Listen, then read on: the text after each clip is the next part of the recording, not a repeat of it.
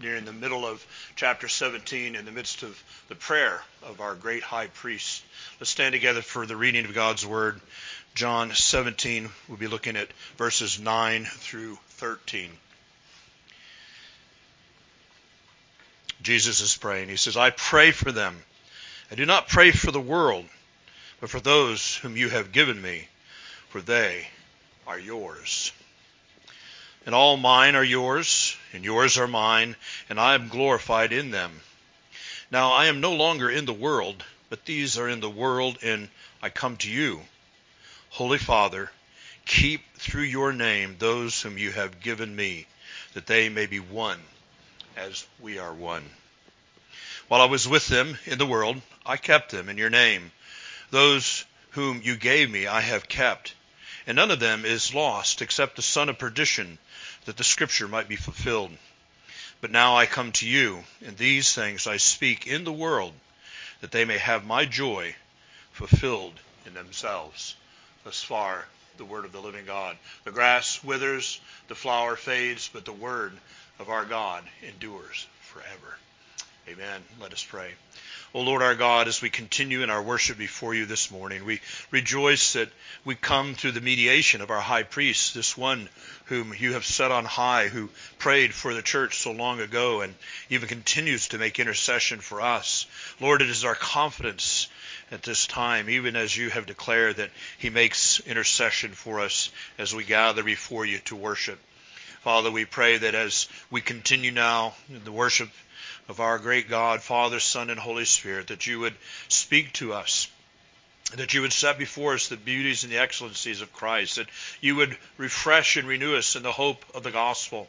And we pray, Lord, that the Holy Spirit who inspired John to write and record these words of our Redeemer, that you have preserved them even to this day, Lord. We pray that the same Holy Spirit whom you have appointed to bless the foolishness of preaching, that men would not be exalted, but indeed our God would be exalted through the proclamation of the good news. Lord, bless us with your Spirit as we hear as well, that your word might find good soil within us, all for your praise and glory. We pray in Jesus' name. Amen. You may be seated.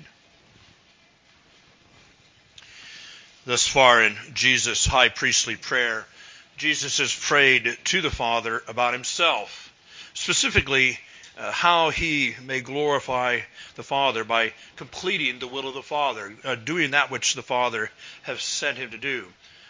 Jesus has prayed about giving eternal life to those whom the Father has given to him. That's one of the recurring themes. We've just heard it now, of those that the Father has given to him.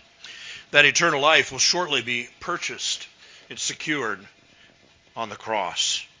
Jesus' cross, where Jesus will purchase salvation for the people whom the Father has given to him.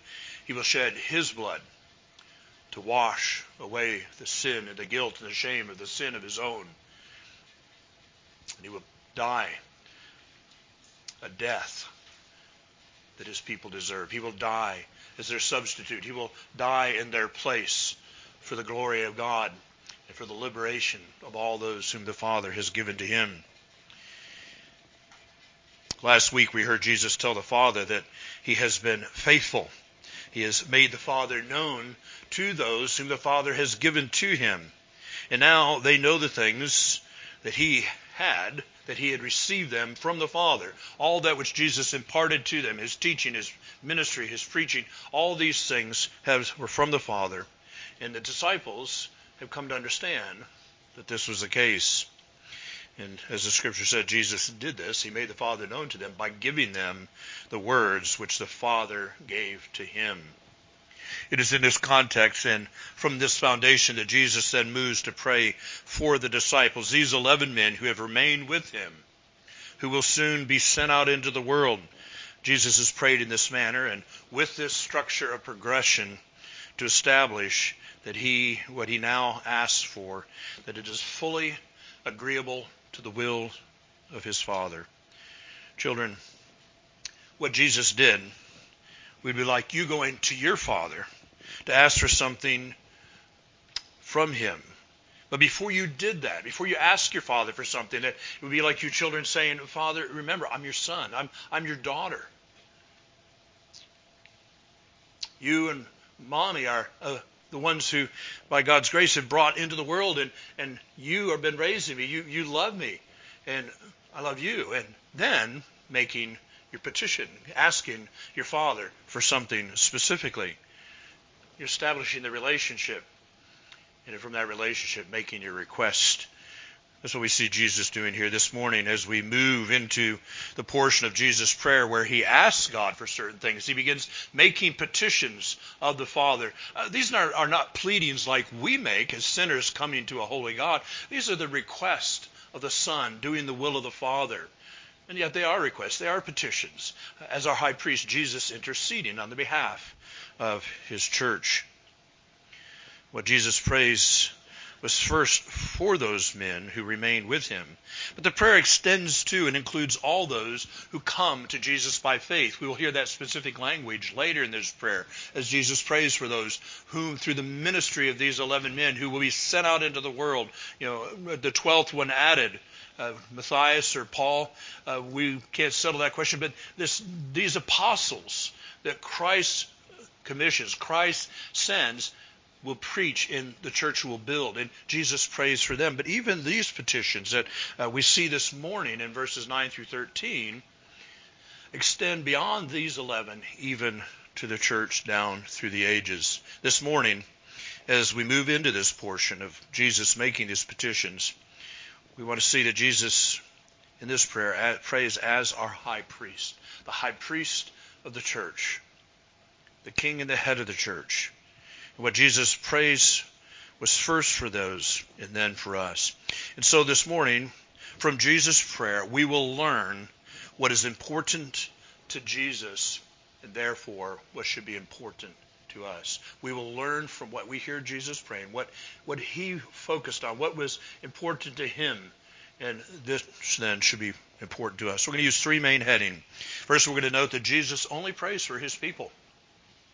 Quite remarkable. It's not the way the world views him, but Jesus only prays for his people. Then Jesus prays that his people will be kept. And then thirdly, the effect of Jesus' prayer. What is the outcome? What is the result? We begin then with that Jesus only prays for his people. We find this in verses 9 and 10. I pray for them. I do not pray for the world, but for those whom you have given me, for they are yours. Later he comments, they are the ones you've given me out of the world. This is what we are considering first. We begin by seeing what is the focus of Jesus' prayer. Jesus prays for them, the very ones that the Father has given to him. Once again, we encounter the doctrine of election. We saw this earlier in Jesus' prayer. It's unmistakable. It's undeniable. And yet there are portions of the church that they stumble over this doctrine. They even want to reject this doctrine. And yet we see the king and the head of the church talking about that the Father had a people that he gave to his Son. We have this doctrine of election. It's according to the hidden counsel of God. He, out of his own free will, according to his counsel, as God, chose a people out of the sons of Adam to be the sons, his children. He gave them to Jesus to redeem.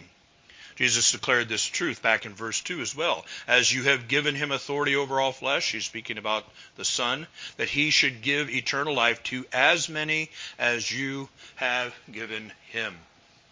God, the sovereign one over all, determines who shall be saved. This doctrine is clearly and plainly taught throughout the Scripture. Our Westminster Confession of Faith captures what's taught in the breadth of Scriptures. In the third chapter of the Confession of Faith, it's on providence, and this doctrine of election comes up. In paragraph 6, we read, As God hath appointed the elect unto glory, so hath he, by the eternal and most free purpose of his will, foreordained all the means thereunto. Wherefore they who are elected, being fallen in Adam, are redeemed by Christ. They are effectually called unto faith by Christ, by his Spirit, working in due season. We go on, they are justified, adopted, sanctified, and kept by his power through faith unto salvation. Neither are any other redeemed by Christ. Neither are any other redeemed by Christ. Only the elect. Neither are any other effectually called or justified or adopted or sanctified and saved, but the elect only. It is God's purpose that is being fulfilled here. This is what Jesus prays about. He prays for those, the elect, the ones that the Father has given to him, the one whose names are written on his hand, the ones that before the foundation of the world the Father gave to him, that Jesus came into the world to redeem out of sin, and to redeem unto God. And so Jesus prays for his people because it agrees with his Father's will. It's consistent with what his Father has ordained. He prays only for these whom the Father has given him. It was the Father's will that Jesus have them and no others. Jesus didn't come into the world on a mission of redemption, hoping that some people somewhere might just happen to follow him. For indeed, none would, as Paul writes, quoting from the Old Testament in Romans 3. He says, there are none who seek after God. Not even one. So if it was not for the sovereign acting of a holy God, none would be redeemed. Indeed, all would perish. But it was the Father's will, and he gave some to his Son. It was the Father's will that Jesus have them, and no others. And Jesus delights, as their high priest, as our high priest, to pray for us. He did then. He continues to do so now. Jesus prays for his people because of the love of the Father for them. It was the Father's love that looked upon the mass of humanity and appointed in Christ. And we need to understand that. It's not a blind, it's always in Christ. Christ is always in view. And in Christ, he appointed a people for himself, a people for his Son. And God so loved them that he gave his Son, and he gave them to his Son, that he would save them from the wrath to come. It is the wrath of God the Father, God the Son, and God the Holy Spirit. But it is the wrath of God that was to come, and it's the Son who then comes in human flesh to redeem them. And so we see that Jesus doesn't pray for the whole world. He's very explicit. Verse 9 again. I pray for them. I do not pray for the world. Jesus' focus is upon his people. Who are those that Jesus does not pray for? Well, when Jesus says, I do not pray for the world, he's talking about all the other children of Adam. Now, before we go on to consider this, let's just remember, just because he's not praying for them does not mean that Jesus is not king and sovereign over all the world. All the world is under his dominion. We find that in Psalm 2, as Jesus has been faithful as this Messiah and the Redeemer, that God has set him on his throne and he has given him a rod of iron that he should rule over the nations. He is the King of kings and the Lord of lords. And so all men are under his dominion. And indeed, the fullness and the vastness of the expanse of creation is under King Jesus. But his focus, this is what's remarkable, brothers and sisters, his focus is on his people. His focus is on those whom the Father has given to him. And Jesus, even as he talks to the Father in prayer about that, he says, I do not pray for the world. What does Jesus mean when he says, I do not pray for the world? Well, these are all the other children of Adam not appointed by God for salvation. They're sinners. They all sinned in Adam and fell with him in that first transgression. Indeed, as we did. That's the nature of all humanity that proceeds from Adam by ordinary generation. That is, all of those who come into the world because of a human father and a human mother, those two particularly, all these are sinners. Ordinary generation would exclude Jesus. He did not come and become human flesh by ordinary generation. He had no earthly father as far as his humanity is concerned. It was by the power of the Holy Spirit. But again, turning to the Westminster Confession, chapter 3, paragraph 7, right on the heels of what we've already heard, rightly declares what the Scripture teaches. The rest of mankind, God was pleased, according to the unsearchable counsel of his own will, whereby he extends or withholds mercy, as he is pleased, for the glory of his sovereign power over his creatures. What did he do of his own will? To pass by, and to ordain them to dishonor and wrath for their sin, to the praise of his glorious justice. I'm going to tell you about myself. Back in the late 80s, I'd grown up in largely Arminian churches, and this doctrine of predestination and an election was something that I did not grow up with. And as the Lord was working on me and bringing me along to fully understand the doctrines of grace, I stumbled over this idea of particular atonement, that Jesus died for a particular people. And I had a friend of mine who was, discipling me, helping me bring me along. And we were talking to another friend. And he says, think about it this way. He says, imagine a piece of newspaper that's been doused with gasoline. And you're going to put a flame to it. It's all going to be destroyed. But you decide at the last minute, you know what, there's a cartoon there I like, and you just tear that off. You just take part of the paper and you tear it off and you set it aside, let the gas evaporate. You want to keep that part. It's yours to do with. And then the rest is consumed. So that's like the mass of humanity. What do we all deserve? We deserve to be destroyed in the wrath of God's fire in all eternity, forever and ever. And it pleased God to say, I preserve for myself, I appoint some of those for salvation. I set them apart in my Son, that they would not be destroyed, but indeed that they would have everlasting life. Here we see the mercy of God. God would have been just to destroy all the children of Adam. That would have been justice. It's one of the cavils of people when they hear about this doctrine of election. It's like, well, that's not just. No, you want justice? All humanity dies. That's justice. But God gave his wrath for those that he appointed for salvation to his Son.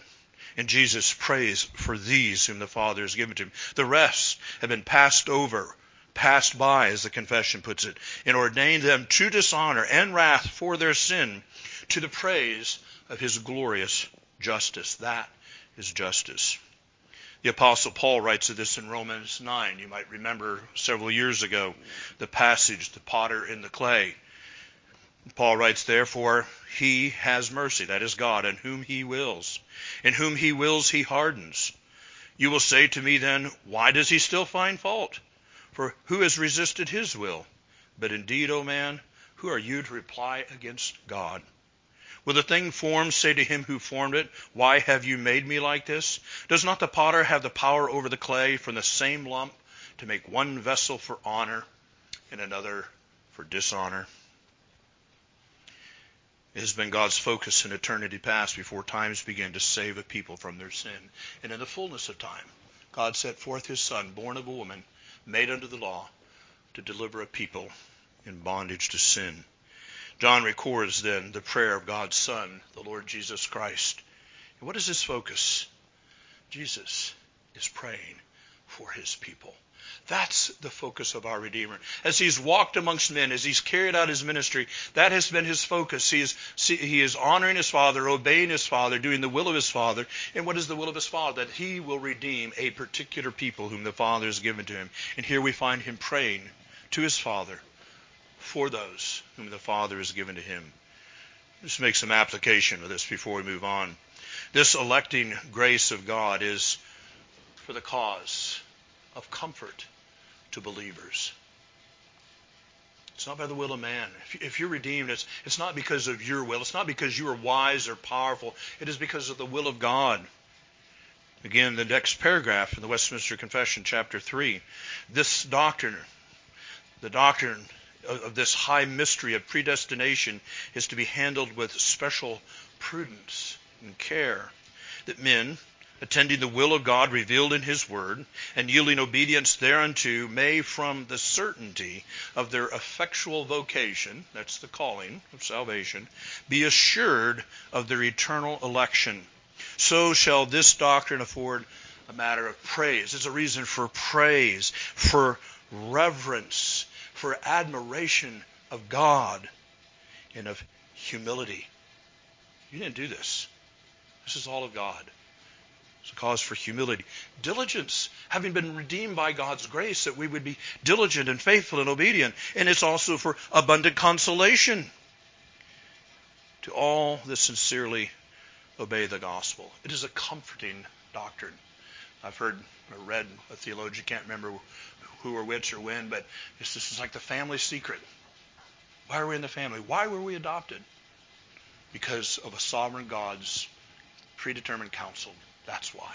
He has done it. He has acted.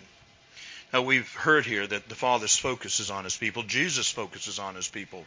And as his people, our focus thus must be in turn on the Father. This is some of what the confession was talking about. Humility, but abundance, consolation, a sincerity in our obedience to God. What was your focus this past week?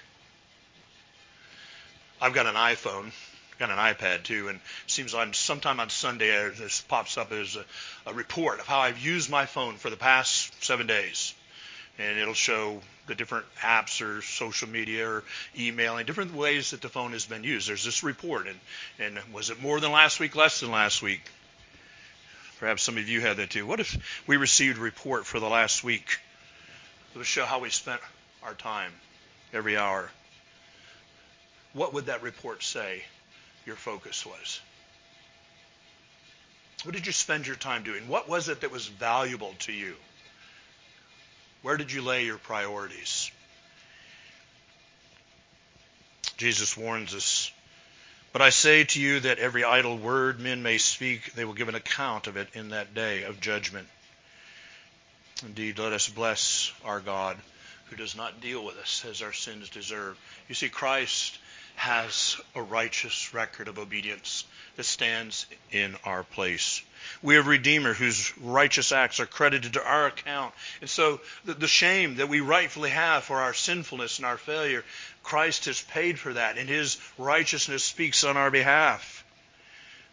But nonetheless, as a people redeemed by grace, we are called to obedience. We're called to faithfulness. We're going to deal with this more later on in this prayer of Jesus. We'll be focusing on holiness, and we will find it uncomfortable. I will tell you that. I've already been doing some reading. We find it uncomfortable. We need to be unsettled at our indifference and our laziness. But even now, just think about that.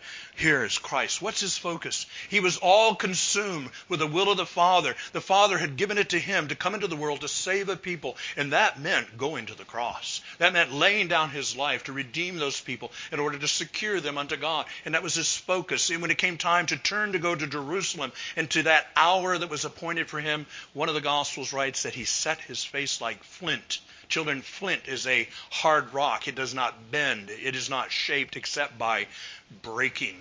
And that's what saying Jesus was resolute. His focus was the will of the Father. But his focus was his love for us.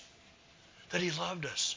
And that he went willingly to the cross to redeem a people unto God. And so let us make our focus on God in his glory. One final application. Electing grace should also serve as a truth that compels sinners to come to God. Now you might say, oh, come on. And perhaps you're not in Christ and you hear this doctrine of grace. It's like, well, if God's going to save me, he's going to save me. If he's not, he's not. So whatever, I'll just go along. It's a wicked response to think thusly. Indeed, it should compel sinners to come to Jesus. If you see that you are a sinner, and you see that God's wrath is righteous and his judgment would fall upon you, and then you see that Jesus is the only Savior of sinners, and you hear his call to come, come. If the Spirit is working upon you to come to Christ, run to him, rush to him, come with all you're coming, get with all you're getting to come to Christ. The only Savior of sinners. God will save you, because he's appointed you for salvation, but you must come, even if the Spirit would draw you. We move on to our second point. Jesus prays that his people will be kept. This is verses 11 and 12. Jesus prays or intercedes for his own, because everything that they have known, these 11 men who remain with him, everything they've known for the past 3 years is about to change. It's going to change radically. It's going to change suddenly. He's praying for them. Every morning they woke up and Jesus is with them, or he's near at hand, because we know from the gospel accounts he's often gone off into the night or the wee hours of the morning to pray. But they know he'll soon return from his communion with his Father. We know from the gospel accounts their faith is weak, because it's been little exercised. They've been walking by sight. Jesus is with them. They see him. He says, come on and let's go. They follow him. That's pretty easy to do, isn't it? But that's all going to change. Very soon they're going to have to walk by faith. They will see him no more. He's going to ascend in his body to the right hand of the Father. Now, he's not going to leave them alone. He gives them the Spirit. He's already told them that. He's going to tell them that some more before he goes. But he's going to leave them. And as Jesus leaves them, concerning his human body, it's going to have effect. It's as though when he's with them, like the mother hen who spreads her wings over her little chicks to protect them and to shade them and to keep them. Jesus has done that. He has spread his protection over them. From the religious leaders, he's taken the brunt of the assaults. They've come to Jesus talking about his disciples. Why do your disciples not do that? Jesus has shielded and protected them. We're going to see just a little later on in this night when the band comes to arrest him, Jesus will say, will you let them go? He lets his men escape. It was his will that they not be arrested as well. Jesus is going to leave, and that very visible manifestation of protection will end. The protection will not end, but his visible presence will. And so Jesus asks the Father, what does he pray here? He says, keep through your name those whom you have given me. Now, we dealt with the matter of God's name. His name is all that he is. It represents him. When you consider the name of God, you're considering God. If you would consider God, you consider him through his names. We understand him through his names. There's a host of names used, particularly in the Old Testament, to speak of who God is and what he's like, what his character is like, what is the manner of his dealing with the sons of men. And Jesus has made that known to his people. That's who Jesus has been making known, particularly to these men. Now, to walk by faith in the world, these men must learn to rely upon God himself. Though they cannot see God, God is. We know this by God's grace. We understand God is. We don't see him. And yet we see the evidence of him. We see the manifestation of him. We hear of him especially from the Word. The Lord Jesus Christ reveals him to us, and we learn to rely upon him. We rest in him, and we revere his name. All his names, because they speak of who he is. And Jesus is praying that the Father would keep them through the name, through his name. Now, when Peter faltered and denied knowing Jesus, the Father kept Peter from going the way of Judas. Judas betrayed Jesus. Peter denied knowing Jesus with strong oaths. He went out and wept bitterly. But Judas went out and hung himself. And Jesus did not. We know later on, or earlier, that Jesus said he prayed for Peter. When he told him he was going to deny him, he prayed for him. And who kept him? Jesus is arrested, and physically he's somewhere else. But the Father, who has always kept all things, the Father is keeping Peter. We see a specific fulfillment of Jesus' prayer here, that the Father would keep them in the world, that the Father would watch over them. And so even as they were going to scatter that night, the Father keeps them. It's as though the Father's wings are extended to cover these 11 and to keep them from fleeing to the ends of the earth or worse. Jesus asks the Father to keep and to guard and to protect them, because these are the ones that Jesus has appointed after the resurrection, after the coming of the Holy Spirit. They are the ones who will go into the world to proclaim Christ. And you see that power and evidence of God's protection over them as they stand before powerful men and bear witness to the power of God unto salvation. They're unashamed of the gospel. They rejoice even to suffer for the sake of Christ. How is that could be? How are these men so radically different? Jesus has prayed for them. The Father is protecting them. The Father has filled them with the Holy Spirit. This is what Jesus asked. John Calvin notes that it is not a small thing. Yes, it's a great comfort for us to know that the Son of God prayed in earnest for the salvation of his people. These men in particular, and at that particular time, as Jesus would depart with his bodily presence. Well, what can we learn from this? That as we walk out our days, as Solomon says in Ecclesiastes, our life under the sun, as we encounter many difficulties in the world, Jesus keeps his eye on us. He is still making intercession for us to the Father. Our high priest has not ceased to make intercession for us. He still prays that the Father would keep us, guard us, protect us as we live in the world. Notice in verse 11 that Jesus addresses God as Holy Father. Elsewhere, Jesus tells us to call no other Father. It's in this sense as God and Father. And here Jesus addresses him. This is for our encouragement, particularly and immediately for the encouragement of those 11 men that remained with him. Those men whose ears were hearing him pray He says, Holy Father, for their benefit. For 3 years, God gave them to Jesus to keep, and now Jesus is leaving, and Jesus gives them back to the Holy Father, who's altogether lovely and righteous and just in all his dealings, one who is pure and righteous. He gives them to this Holy Father. And when Jesus ascended in the flesh to the right hand of the Father, the disciples suffered no loss. Now, it would have seemed to them initially, he's gone from them. They see him go up, and then they go back to the Galilee where they've gathered. They go back alone. Or actually, it's Jerusalem. They go back alone without him. But Jesus has given them to the Holy Father. My friends, we are given to the Holy Father. It was the Holy Father's will that we would be saved. The Father sent his Son into the world to save us. And Jesus has redeemed us and brought us to the Holy Father that God would keep us. And this is what Jesus has taught us to pray. Our Father, hallowed, that is holy, is your name. And so it is. Jesus has prayed. And God the Father has received his people. And he protects them. It is this sovereign God who rules and reigns over all the sons of Adam and over all the affairs of men who keeps us. He keeps us as we go about our days.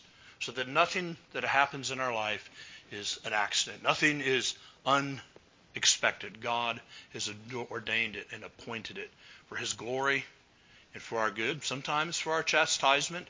But God is at work in all that comes our way. In verse 11, Jesus also says, keep through your name, a little later, that they may be one as we are one. This is one of the petitions. He's petitioned the Father to keep, to protect these men, the beginnings of the church, but he also petitions the Father that by being kept in his name, that they will be one. Holy Father, keep through your name those whom you have given to me, that they may be one. And he qualifies that as we are one. We don't fully grasp that because we don't fully grasp the unity and oneness of the Trinity. It is most remarkable. And yet Jesus is praying that the Father would make us one as his people.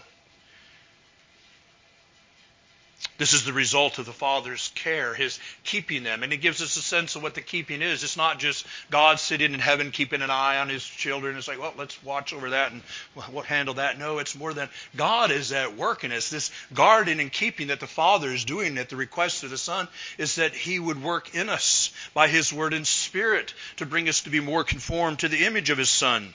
That we would be that this keeping would be according to his purpose or the design of our faith. Again, this is going to tie in more when we talk about holiness in the next couple of weeks. But you see, God didn't just save us to keep us from his wrath. He didn't save us just to keep us out of hell. He didn't just save us to bring us to heaven. He saved us so that we'd be holy, so that we can commune in fellowship with him. Now, when we are redeemed, that's justified by the act of God declaring us righteous in his sight because we believe on the Lord Jesus Christ, we are, in a sense, holy. We're holy in the Lord. We have a righteousness that's not our own. But right on the heels of that, we're called to holiness, to sanctification. Multiple times in the Scriptures, we read, be holy. God speaking, be holy as I am holy. For without holiness, no one shall see the Lord. If we are to enter into heaven, we must also be holy in our conduct. Be careful that I don't run ahead to where we're going into the next week, as we will delve more into this holiness. But this is what Jesus is getting at, that they will be one. Why is it there's so much friction between us here on the earth? We're brothers and sisters in Christ. We've been redeemed by one blood. We have one faith, one hope, one baptism. We have this common religion, this common bond, and yet we still get crosswise with each other because there's still sin that remains within us. There's still parts of our flesh that have not been subdued, that we've not crucified. And therefore, even in our unity as a body of Christ, there's friction. When Jesus says, one as we are one, there's no friction between the Father, the Son, and the Holy Spirit. They dwell in perfect harmony. Now, to be sure, this won't be fully realized until we are glorified and make our way to heaven when Jesus comes again. But God the Father is working to that end. He is working that we should be one. Paul applies the gospel in this way in Ephesians 4. Having established in the first part of Ephesians 1 through 3, that we are united to Christ and we receive a host of benefits in Christ, he calls the church then, what does he say? I beseech you to walk worthy of the calling with which you were called, with all lowliness and gentleness, with long suffering, bearing with one another in love, endeavoring to keep the unity of the Spirit in the bond of peace. Is this not how God has dealt with us? Long suffering, bearing with us in love. This is what God is at work in us to do. We've been redeemed so that this work can begin. You can't work with dead bodies. We must be made alive unto God in salvation. We need to be right with God, and then God works in us. And this is what Jesus has in view. And as I said, he's going to be more specific. But he says, make them one. Make them unified. Make them whole. May the gospel come in such power and demonstration of the power in them that they live as unto God and for his glory. It is true that fractures destroy people. Fractures destroy families. Fractures destroy nations. But Jesus unites. He unites his people to be one in him. So Jesus prayed to the Father right before going to the cross that the Father would make us, the church, one. That we would know the oneness, the unity, the harmony that the Trinity knows. And so it is that the Father works in us. How does he do that? Through the preaching of the Word. So we hear the Word of God, we hear the truth that God has revealed, and whatever we've thought about any particular doctrine or whatever, those false ideas are torn down and they're replaced with the truth so that we have a proper understanding of God and ourselves, the sin and the world, that we would become more and more conformed to the image of our God. Our unity comes with the purity of truth. It's one of the things that troubles me in our denomination. We're not united right now in the PCA. There's friction. There's a lack of harmony and common in purpose. And yet, what does it mean? People say, oh, we need peace and purity. That's the way it's put. Peace and purity. That's not how Scripture puts it. It says purity and peace. You cannot have peace without purity. We cannot be one without purity of truth in doctrine. And that's what God is doing as the gospel is proclaimed, that we would lay aside our own petty ideas, that we would submit and yield to our God. This is what Paul goes on to talk about in Ephesians 4. He says, there is one body and one Spirit, just as you were called in one hope of your calling, one Lord, one faith, one baptism, one God and Father of all, who is above all and through all and in you all. See the unity and the truth of our God. It is through this unity and truth that we arrive at peace. Verse 12 says, while I was with them in the world, I kept them in your name. Those whom you have given me I have kept, and none of them is lost except the son of perdition, that the scripture might be fulfilled. So Jesus has accomplished some of this already. This is already underway, particularly with these men. Jesus is accomplishing it with his disciples while he was with them in the world. He kept them united, and he presents them to the Father, that the Father would keep them.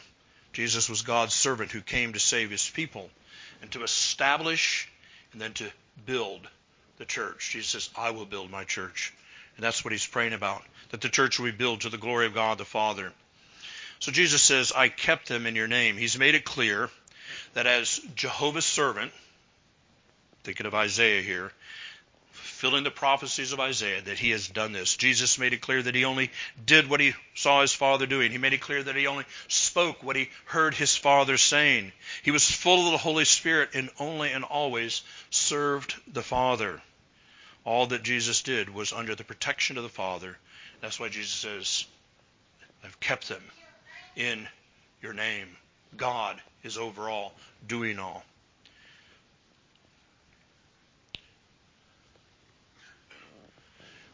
think of this protection that God gave to his son. There were those, as we've seen in John's gospel, who were constantly nipping at his heels. Those who wanted to destroy him. Many times they wanted to seize Jesus, and it almost seems like he just disappeared. He just walked away in their midst. There's these reports of that, and it's mysterious. We don't know exactly how it was that they were determined. They were hot, and they were going to kill him. They were going to cast him off the ledge in Nazareth, his hometown, and yet he just walked down through their midst. Why is that? The Father was keeping the Son, because the Father had appointed that the Son would die outside of Jerusalem on a Roman cross. And so Jesus has done this. It's all for the glory of the Father. He was given these people by the Father, and he kept them. But then Jesus says, except. None is lost except the son of perdition. That's Judas. It's very obvious. What does perdition mean? It's devoted to destruction. You remember the Old Testament when they were conquering the land? God says, destroy them. Everything that lives and moves. When they went to Jericho, you burn, destroy everything. You were to take nothing from that city. It was a wicked city, devoted to destruction. All were to perish except for Rahab, who received the spies. Why? Because she had faith in the God of Israel. But that's what this word perdition means. Judas, it was written by God, the Holy Spirit, in the Word of God, that he would betray the Son. Find it in the Psalms that he who ate my bread has lifted up his heel against me. We hear echoes of Genesis 3:15. Judas did what he did because it was the will of God. And so here we find one who is not elect. One of the 12 is not appointed for salvation. And yet he walked with Jesus. His walk was so like the others that none of them suspected. When Jesus said in the upper room that one of them was going to betray him, they didn't go, oh yeah, that's Judas. We know that. They had no idea. It was not obvious that he was not of the elect. Yet Judas's ruin was his own.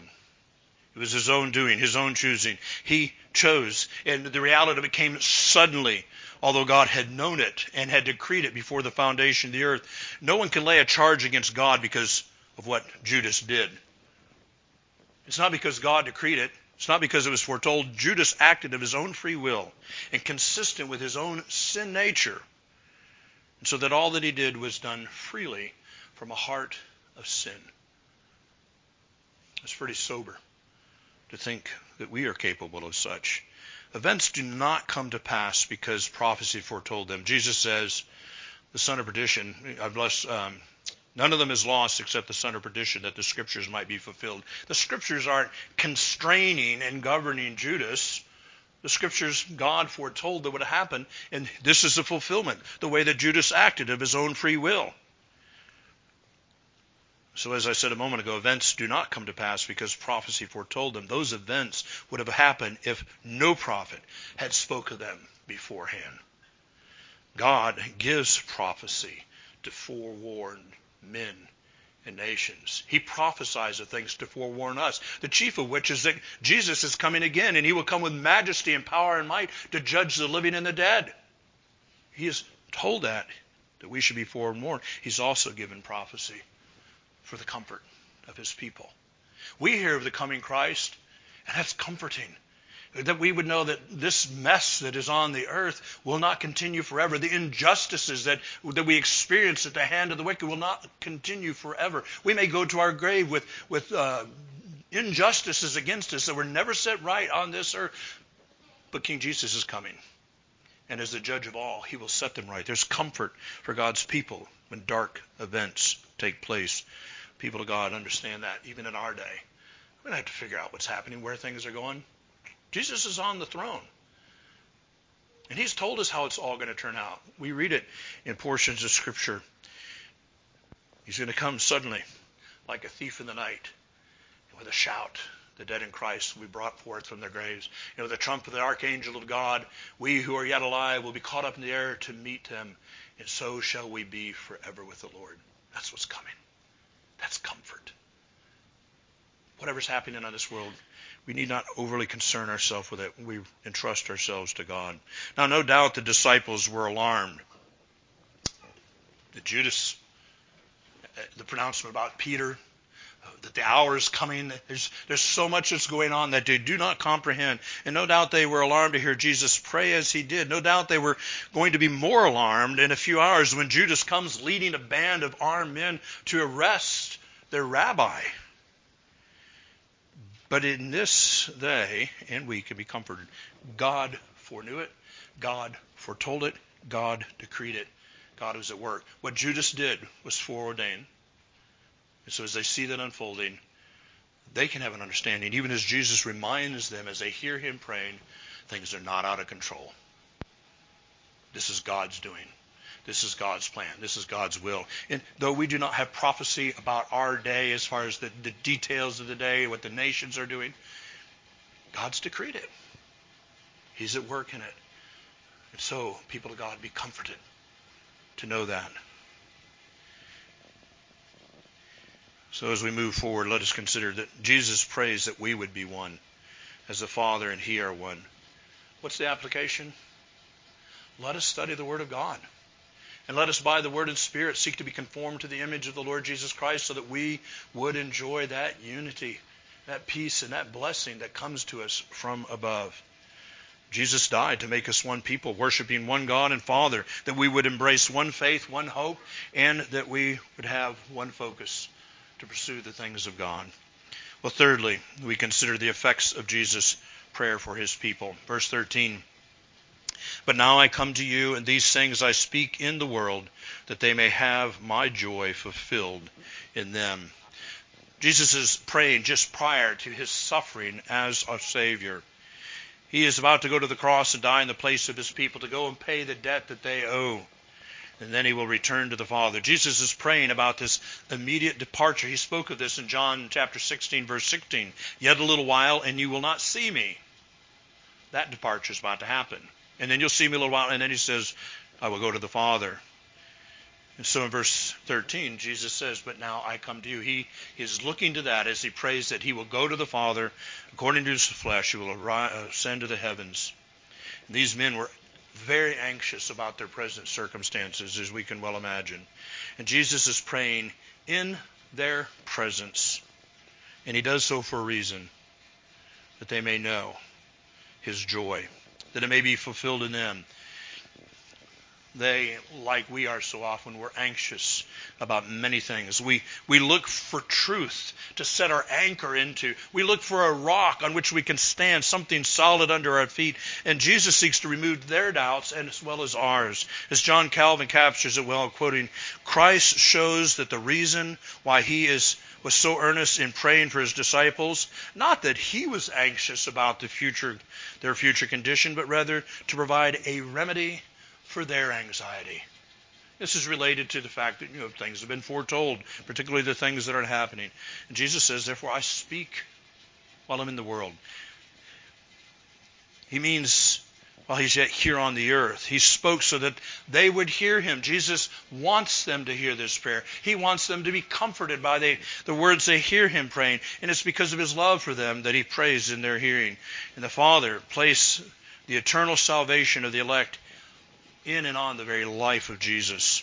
And Jesus has prayed, placing these men in the hands of the Father who gave them to him. There's no more secure place to be found in all the vastness of creation. Under the Father's wings, in the Father's hands, in Jesus' hands. So the effects of Jesus' prayer is that his people, the elect, in all the ages, those present and hearing him, and those of us even now hearing his words now, the effect of Jesus' prayer is that we may all have his joy fulfilled in us. Jesus' joy in you because you have the security, that security. And beloved child of God, you have the Father and the Son and the Holy Spirit. And Jesus calls it his joy because he's the source of the joy. We do not have this joy in ourselves. It doesn't originate with us. It comes from Jesus by his word and spirit, by the revelation of the will of God. And so what do we understand here? Jesus is the author of this joy. Jesus is the perfecter of this joy. Jesus is the cause of this joy. And Jesus is also the seal of this joy. Left to ourselves, what do we have? Fear. alarm, confusion, ill at ease, my friends. But in Jesus there is peace and joy without measure, now and forevermore. Jesus' design is for us to know and experience his joy. How would we know this joy? By being in Christ and in resting in him, in his rule and reign, that he rules over us. As we conclude, I declared in the introduction that we would learn from Jesus' prayer what is important to Jesus and therefore should be important to us.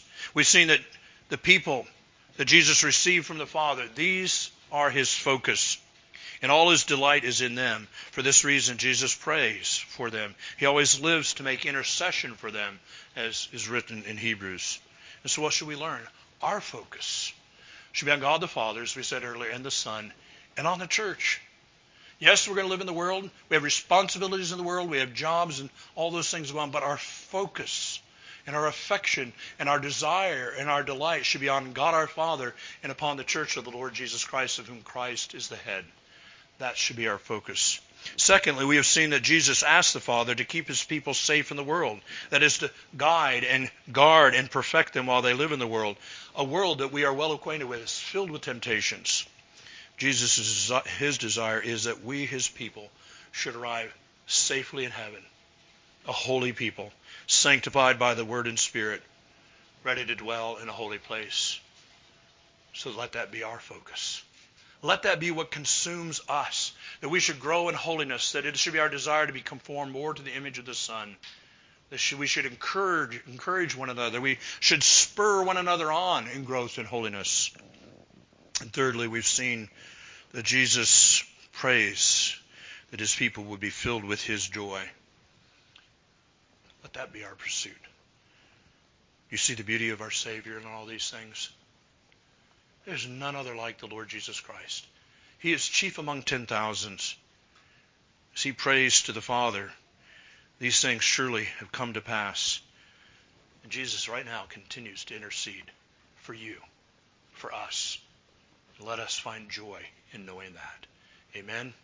Let us pray. O Lord our God, we pray asking that as we are able to look into the heart of our Redeemer, based upon the things that he prays for, Lord, that these would be our priorities, that they would be what we are focused on, that the things of this world will grow dim as we focus on him, and the things that endure, the things that are eternal. Lord, help us, for we are beset on many sides by many distractions and temptations. But Lord, as you have heard the prayer of our Redeemer for us, we pray that you would answer it even in our day, as you did in the first century. We pray in Jesus' name. Amen. Stand together, and we're going to sing number 305, Arise, My Soul, Arise.